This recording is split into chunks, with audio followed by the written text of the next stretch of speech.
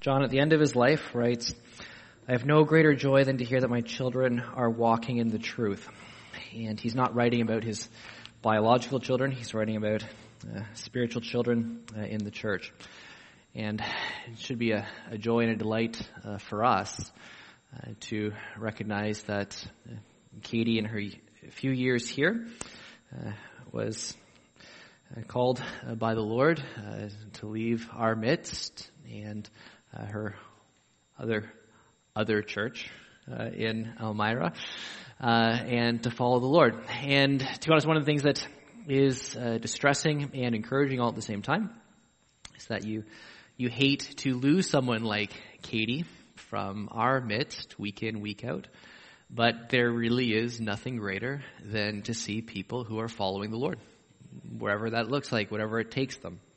So, Katie, thank you for being faithful to God while you were here, for continuing being faithful to Him while you're in Columbia, for updating us this morning, and for being faithful to go back again. Just so you know, I'm looking to go down there sometime. So, give me time off, and I'll do that. All right, Luke chapter 9. Luke chapter 9. We're going to look at verses 28 through 36. Luke chapter 9, 28 through 36.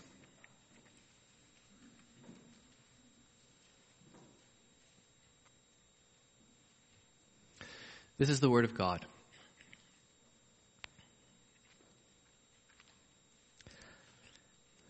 About 8 days after Jesus said this, he took Peter, John, and James with him and went up onto a mountain to pray. As he was praying, the appearance of his face changed, and his clothes became as bright as a flash of lightning. 2 men, Moses and Elijah, appeared in glorious splendor talking with Jesus. They spoke about his departure, which he was about to bring to fulfillment at Jerusalem. Peter and his companions were very sleepy, but when they became fully awake, they saw his glory and the 2 men standing with him. As the men were leaving Jesus, Peter said to him, "Master, it is good for us to be here. Let us put up 3 shelters, one for you, one for Moses, and one for Elijah." He did not know what he was saying. While he was speaking, a cloud appeared and covered them, and they were afraid as they entered the cloud. A voice came from the cloud saying, "This is my son whom I have chosen. Listen to him." When the voice had spoken, they found that Jesus was alone. The disciples kept this to themselves and did not tell anyone at that time what they had seen. All right, before we unpack this a little bit, let's pray together.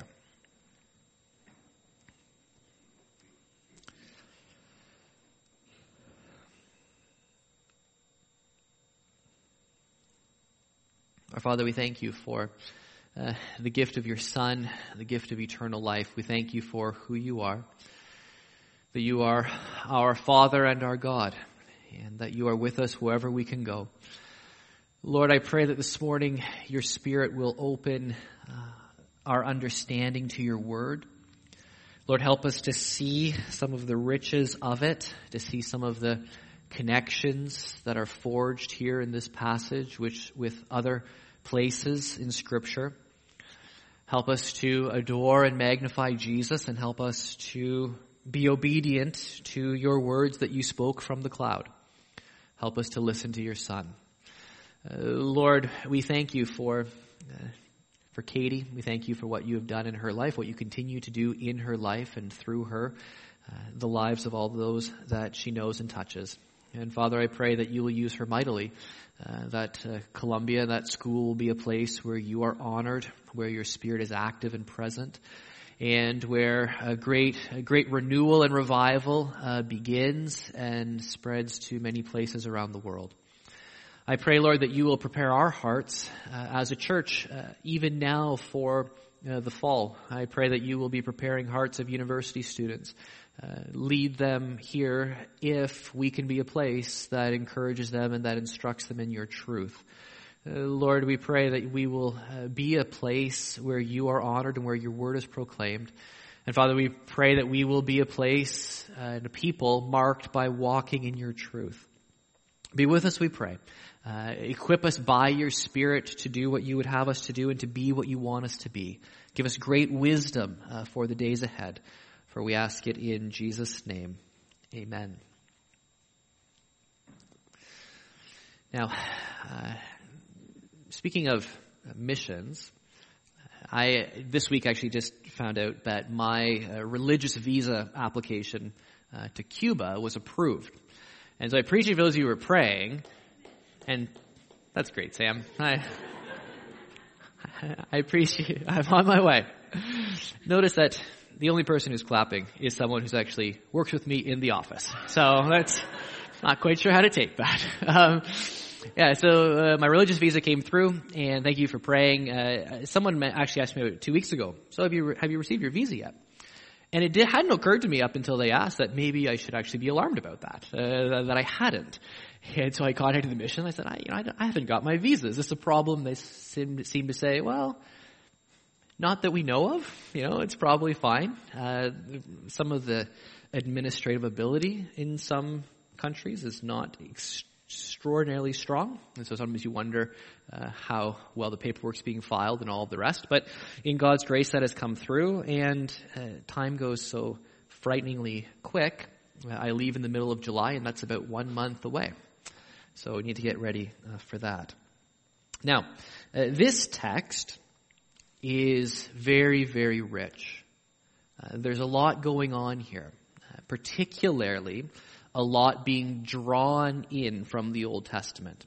And this is one of those passages that teaches you how to read the Old Testament.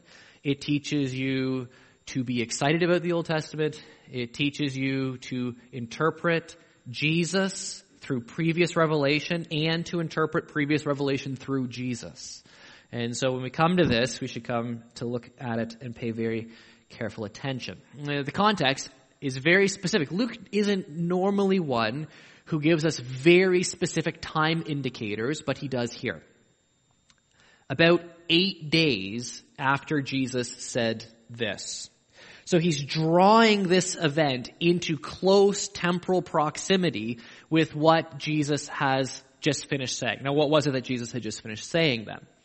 Well, you'll remember the previous pericope, the previous section, is about Peter confessing that Jesus is the Messiah. It's the first time that anyone of the disciples has confessed that Jesus is the Messiah, but they don't understand what that means. They have a misunderstanding of Messiahship bound up with political interpretations, bound up with military interpretations.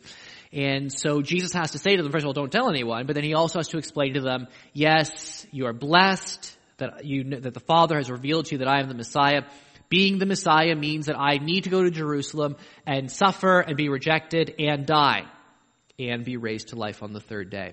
The disciples have no idea what he's talking about. In Matthew's account, Matthew records the fact that Peter turns around and rebukes him. Peter, who has just said, Jesus, you're the Messiah, understands Messiahship so little that he turns around and rebukes the one who is the Messiah. Never, Lord, this will never happen to you, which is an amazing thing. What Peter is really doing is he is saying, you're the Messiah, but I understand what it means to be the Messiah better than you do. You have just said you're going to die, but you're not, because that's not what Messiah does. Jesus explains that he will suffer and die, and then he also teaches about discipleship. If the Messiah will suffer and die, disciples will suffer and die. Pick up your cross daily and follow me. And then he says that some of you who are standing here will not taste death until they see the kingdom of God. And it's almost certainly a reference to resurrection and ascension, that sort of down payment, the inauguration of the kingdom. However, it's also tied to this event of the transfiguration. After Jesus said this, he goes up onto the mountainside about 8 days later. And so now, when he had told them, some of you will not taste death before they see the kingdom of God, Jesus is now going to show them the glory of the King, in whom the kingdom actually has significance. So Jesus, in revealing his own glory, shows them what the King is like who reigns in the kingdom. If you see the King, you see the kingdom. He's giving them a foretaste of the end time glory that will be present when the kingdom is consummated. But the kingdom only has glory because of the king.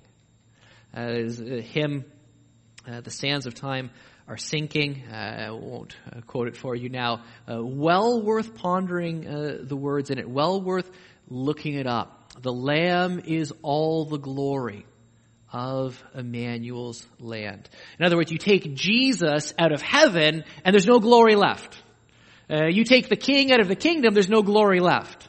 But if you can actually see the king as he really is, you see the power and the unstoppable nature of the glory of the Lord in his kingdom. So Jesus takes Peter, John, and James with him up onto a mountain to pray. And Luke says, as he was praying, the appearance of his face changed and his clothes became as bright as a flash of lightning. Now, I have mentioned before that very rarely does Luke tell us exactly what it is that Jesus is praying, but he very frequently, far more than any of the other synoptic gospels, he very frequently tells us that Jesus was praying and that major events in redemptive history happen after or during the experience of Jesus at prayer. Here is another one. Jesus goes up onto a mountainside to pray. So what happens next is in response to his communion with God. Again, this is one of those sort of tacitly implied to us that if Jesus in his earthly life was a man of prayer, and there is a close connection in Luke's gospel between times when Jesus was praying and major events in redemptive history, major events in terms of the life of Christ, major events in terms of the life of his disciples, then God seems to act after prayer. There's a connection between prayer and the revealing of God. And so for us, if Jesus prays and then God does remarkable things again and again and again and again in the Gospel of Luke, it is a sign to us that we are to imitate Jesus and we are to expect and anticipate God doing great things as we are a praying people. Now, we have to be careful with this, but you could also say that you could infer from this that you shouldn't expect God to do great things unless you are a praying people. Jesus himself is at prayer when God does great things in his life. As he was praying, the appearance of his face changed. Now, I think it's very important to understand that what's going on here is not that at this time Jesus has glory given to him. The Father does not take Jesus and add glory to him. What's really going on here on the Mount of Transfiguration, in a sense, is the veil is being peeled back. The incarnate body of Jesus, in some ways, masks his glory. In other words, Jesus, to accommodate the weakness of human beings, does not come in the full unshielded revelation of his glory as God in human form. He comes and he mutes his glory. He veils his splendor. But here the disciples are given a sneak peek at what Jesus is really like. He does not become more glorious on the Mount of Transfiguration than he was, at any point in his earthly life up until then. All that you are allowed to do is you are allowed to see, Peter, James, and John are allowed to see, this is who he is. This is the one that you walk with. This is the one that you listen to. This is the one that you eat with. This is the one who you saw do all of those miracles. This is the one who is the glory of God. And every moment of his existence, he is this glorious, not one bit less. But it's veiled. The full revelation of the glory of Jesus Christ is veiled in human form. But here is a glimpse of his truer nature. Here is a glimpse of what he is really, really like. Two men, Moses and Elijah, appeared in glorious splendor talking with Jesus. Now Moses had died. a number of years before. And Elijah, you remember, was taken up to heaven, flaming chariot. Here, this isn't really the point of the text, but here it's just sort of taken for granted that, of course, they're still alive.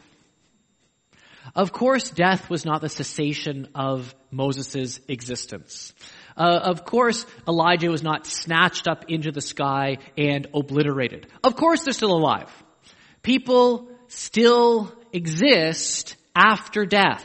There is life after death. There is life, beyond the grave.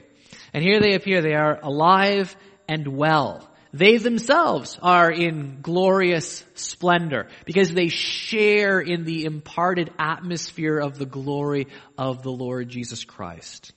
And they are talking with Jesus. Now,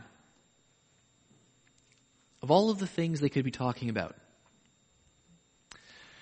at this great moment, you have to know that what they're discussing is going to be highly significant. Now, I don't know if it had been a while, maybe since Moses and Elijah had talked with the second person in the Trinity.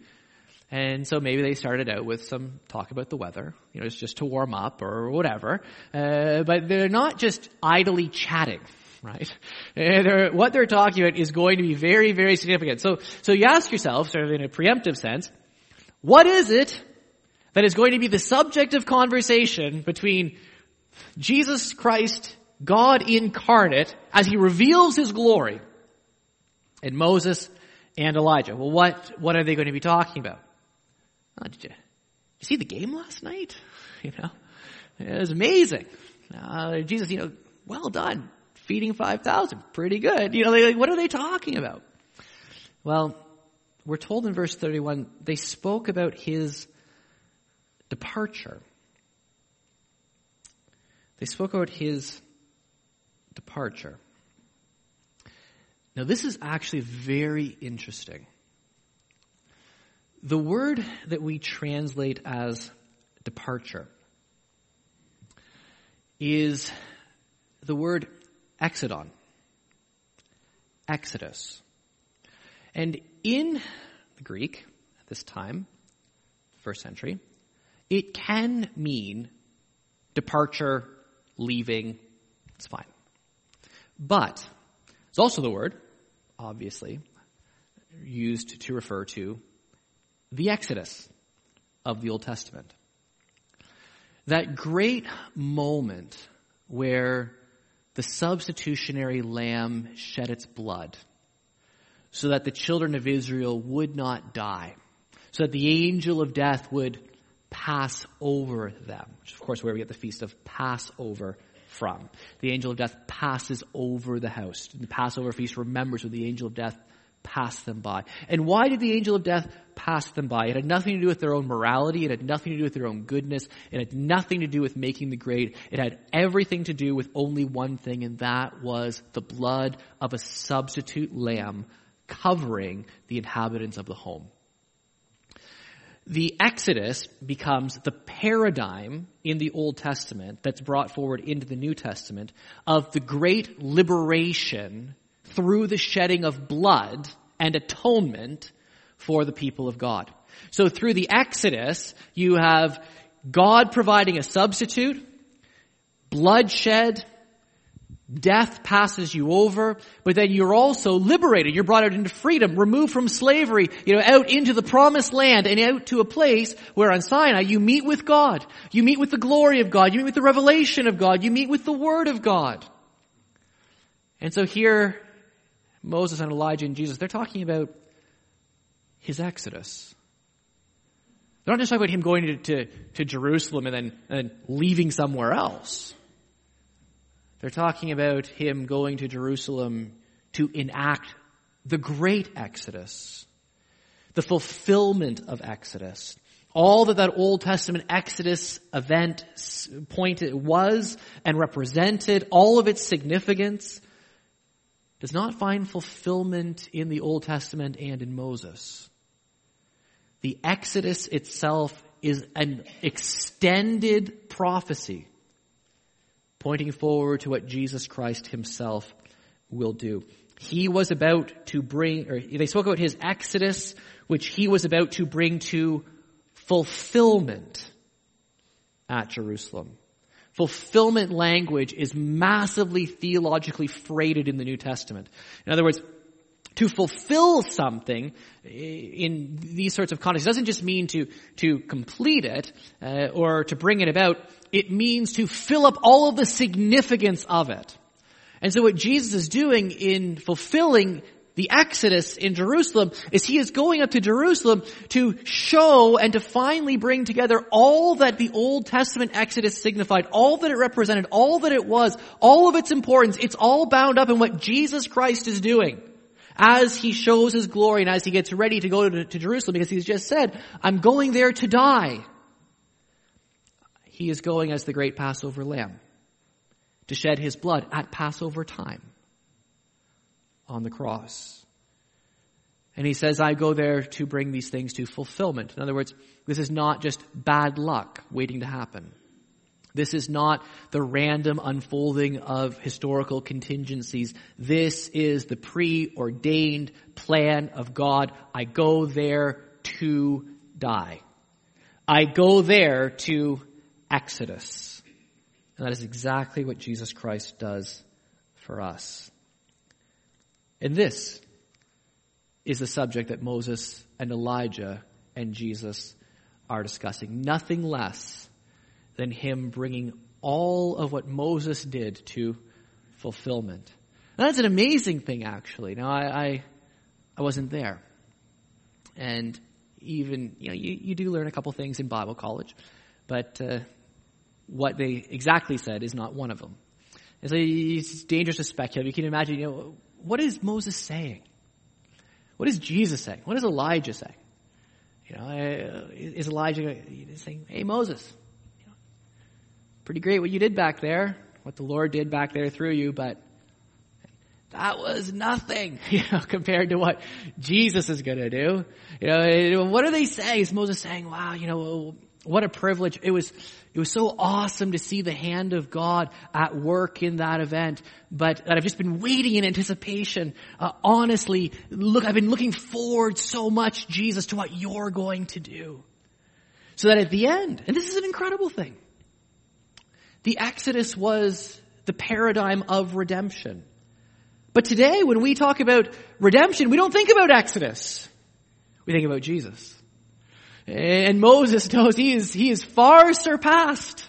Jesus is going to do what Moses could never do. And it's not just, the blood of a biological lamb. And it is not just liberation from physical slavery. It is the blood of the Lamb of God. It is liberation from spiritual slavery to Satan and self and death.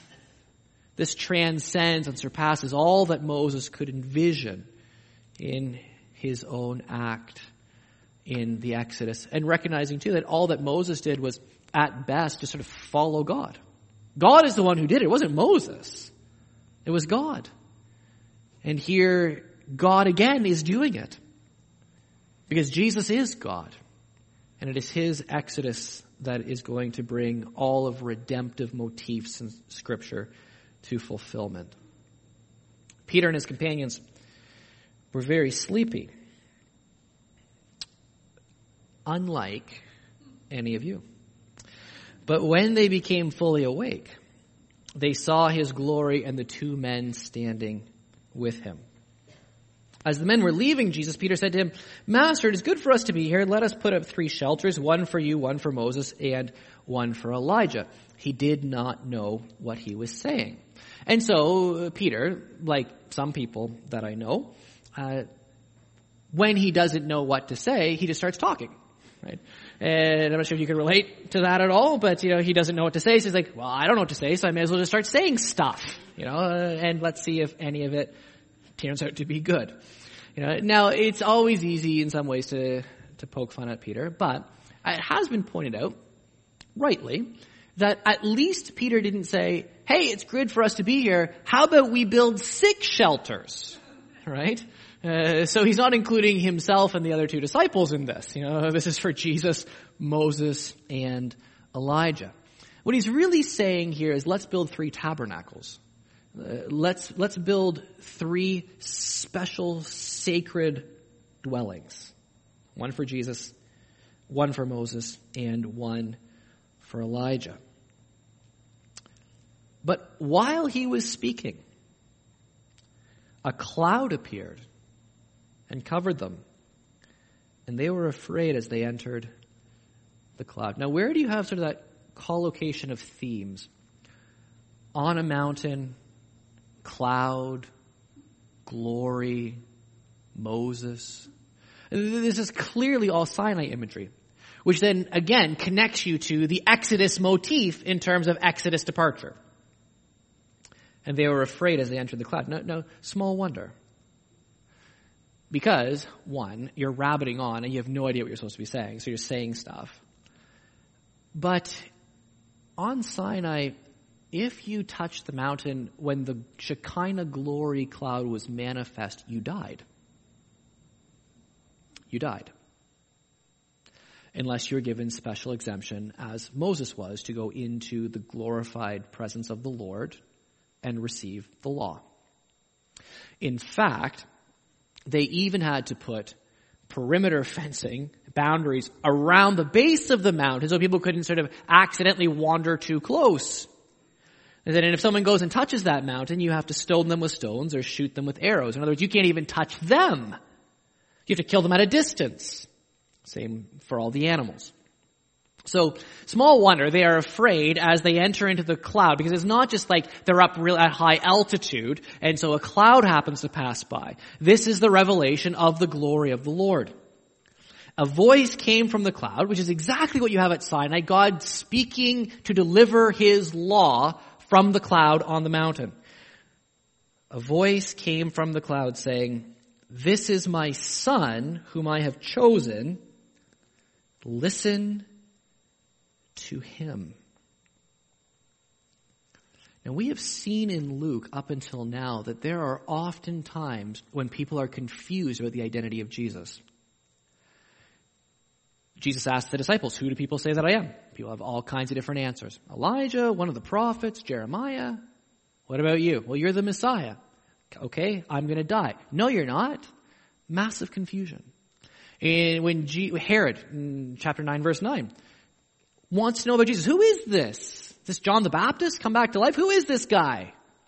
You know, the disciples on the boat. Who is this? Even the wind and waves obey him. And of course, they're somewhat answered by the man with a legion of demons. You are the Son of the Most High God.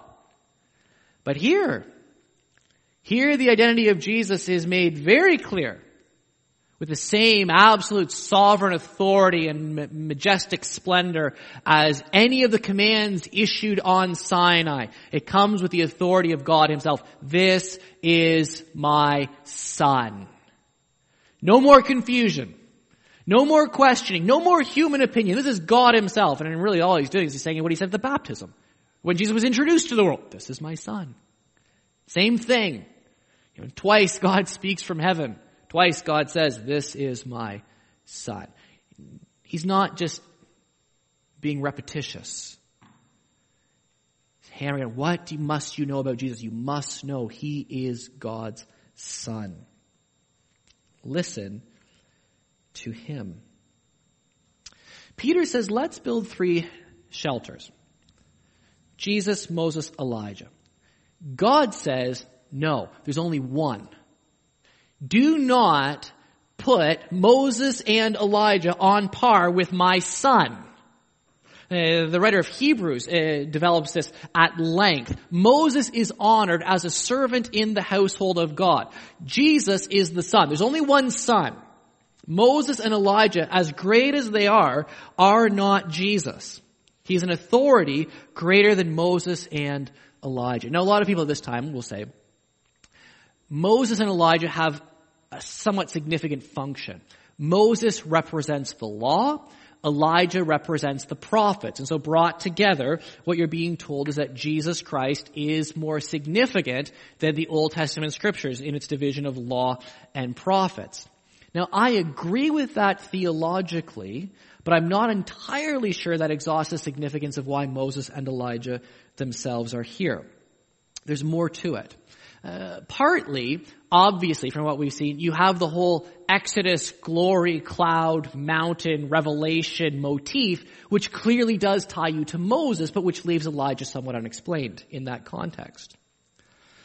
Well, there are two Old Testament passages, one about Moses, one about Elijah, which are very significant and were taken to be very significant in Israel as they looked forward to the end times when God's prophet, Messiah, would show up, when the Lord himself would act. In Deuteronomy 18, verse 15, Moses says this, "The Lord your God will raise up for you a prophet like me." Looking for a Moses figure. "The Lord your God will raise up for you a prophet like me from among you, from your fellow Israelites. You must listen to him." You must listen to him. What does the voice from the cloud say? "This is my son whom I have chosen. Listen to him." You cannot think, if you are familiar with the Old Testament, you cannot think of Moses, revelation, prophet, and hear those words, "listen to him," without hearing the very clear echo of Deuteronomy 18:15. There is an end times great prophet like Moses, but who surpasses Moses, who will show up, and you will listen to him. So God is saying, "This is my son whom I have chosen. Listen to him." He is that greatest of all prophets that Moses told you about in Deuteronomy 18:15. Not only that, in Malachi chapter 4, verse 5, we read these, "See, I will send the prophet Elijah to you before that great and dreadful day of the Lord comes." So the Jews were expecting a great end times prophet like Moses, and God had said, "Listen to him." And they're also expecting Elijah to show up. And Elijah's going to show up because the day of the Lord has come. And here you have Moses and Elijah together. And you have that voice, "Listen to him." Why? Because the Exodus is coming to fulfillment in Jerusalem in Jesus. He is the fulfillment of Deuteronomy 18:15. Why is Elijah there? Elijah's there because the prophet said Elijah has to show up before the great day of the Lord. What is the great day of the Lord? The great day of the Lord is completely bound up with Jesus, God's Son. And so Moses and Elijah, yes, they represented some level of the law and the prophets, but there's a lot more to it than that. They are both figures associated with the end times, climactic appearance and work of the Lord. And so as a result, it says in verse 36, when the voice had spoken, they found that Jesus was alone. In other words, Moses and Elijah disappear. They're not needed anymore. All you need is one. Not 3 shelters, but one. Not 3 tabernacles, but one. Oh, there is only one Son of God. There is only one who has intrinsic glory that is revealed. The disciples kept this to themselves and did not tell anyone at that time what they had seen. In Matthew's account, we're told that Jesus tells them not to tell anyone what they have seen. And it's the same reason why they're not told to tell people that he's the Messiah. All it's going to do is engender confusion. The disciples themselves still don't get it. The disciples themselves still don't understand what it means for Jesus to fulfill the Exodus. The disciples themselves don't understand what it means for the Messiah to die. The disciples themselves have no idea what it means to see Jesus and Moses and Elijah. They want to build 3 shelters and make them sort of equals. All great servants of God. And the incredible thing is for us, it would be the highest honor to have anyone think that we were on equal footing with a Moses or an Elijah. To be one of that trio. It'd be an incredible honor. And Peter probably thinks he is honoring Jesus by saying, "Oh, Jesus, you belong with them. You are in their league."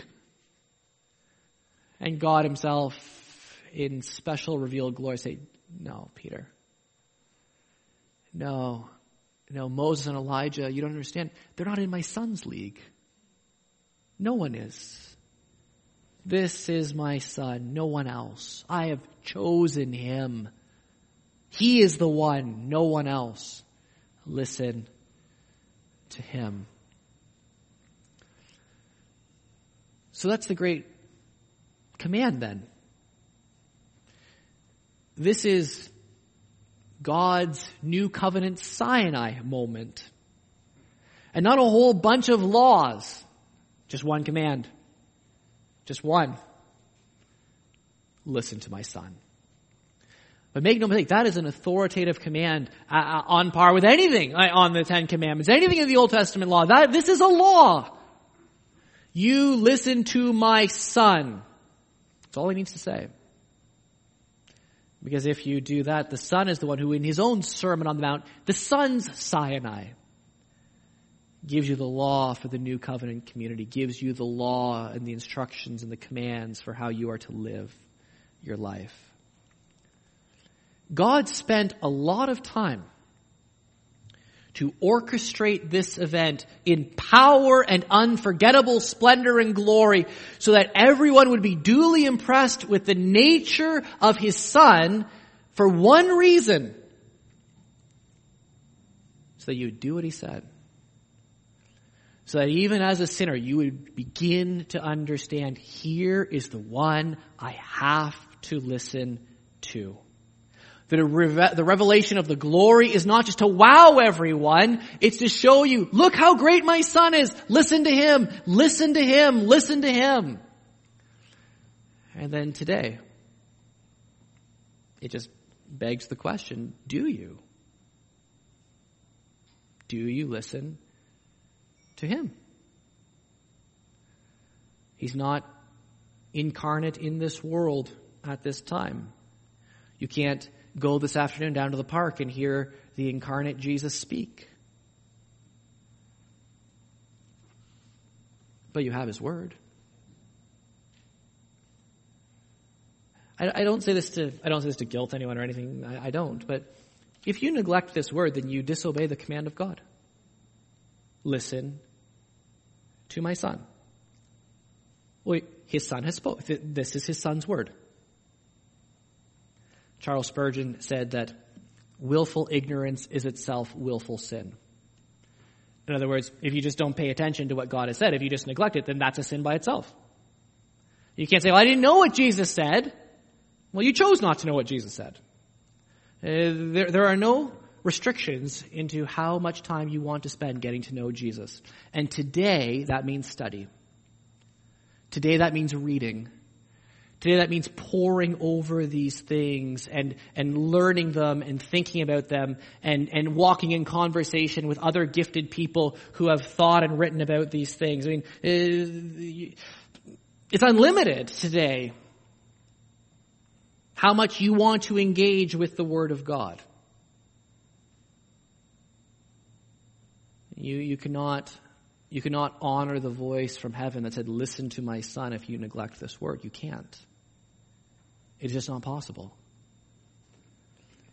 But what God has shown us is that it's not some sort of horrible thing to hear the voice of his son. Oh, who speaks like this? Power and grace, love and mercy. These are the words of eternal life. This is the one who went to Jerusalem to fulfill Exodus for you. This is the one who went to Jerusalem to die for you. And he has spoken to you. And God the Father says, listen to him, listen to my son. Let's do that. Let's be a people who, in response to the glory of God, the glory of Jesus Christ, and the fact that Jesus Christ, as glorious as he was, did not shrink back from the humiliation and suffering of the cross. He did not just say, well, I'm the second person in the Trinity. I'm full of glory already. I'm not going to get my hands dirty in that world down there full of, wretched sinners. He said, I will go. I will love them. I will die for them. I will bring it all to fulfillment. I will be their Redeemer. Not to gain glory, but because I'm already infinitely glorious. And I will show them the way to see it through my glory and blood. And so when God tells us to listen to his son, it's what we were created to be and to do. It's why we're here. It's why we exist. We exist to listen to his son. Well, may God help us to do that then. May God help us to listen to the son. and to live our lives for the one who lived his life and died in our place. I'm going to ask our musicians to come and lead us in our closing song.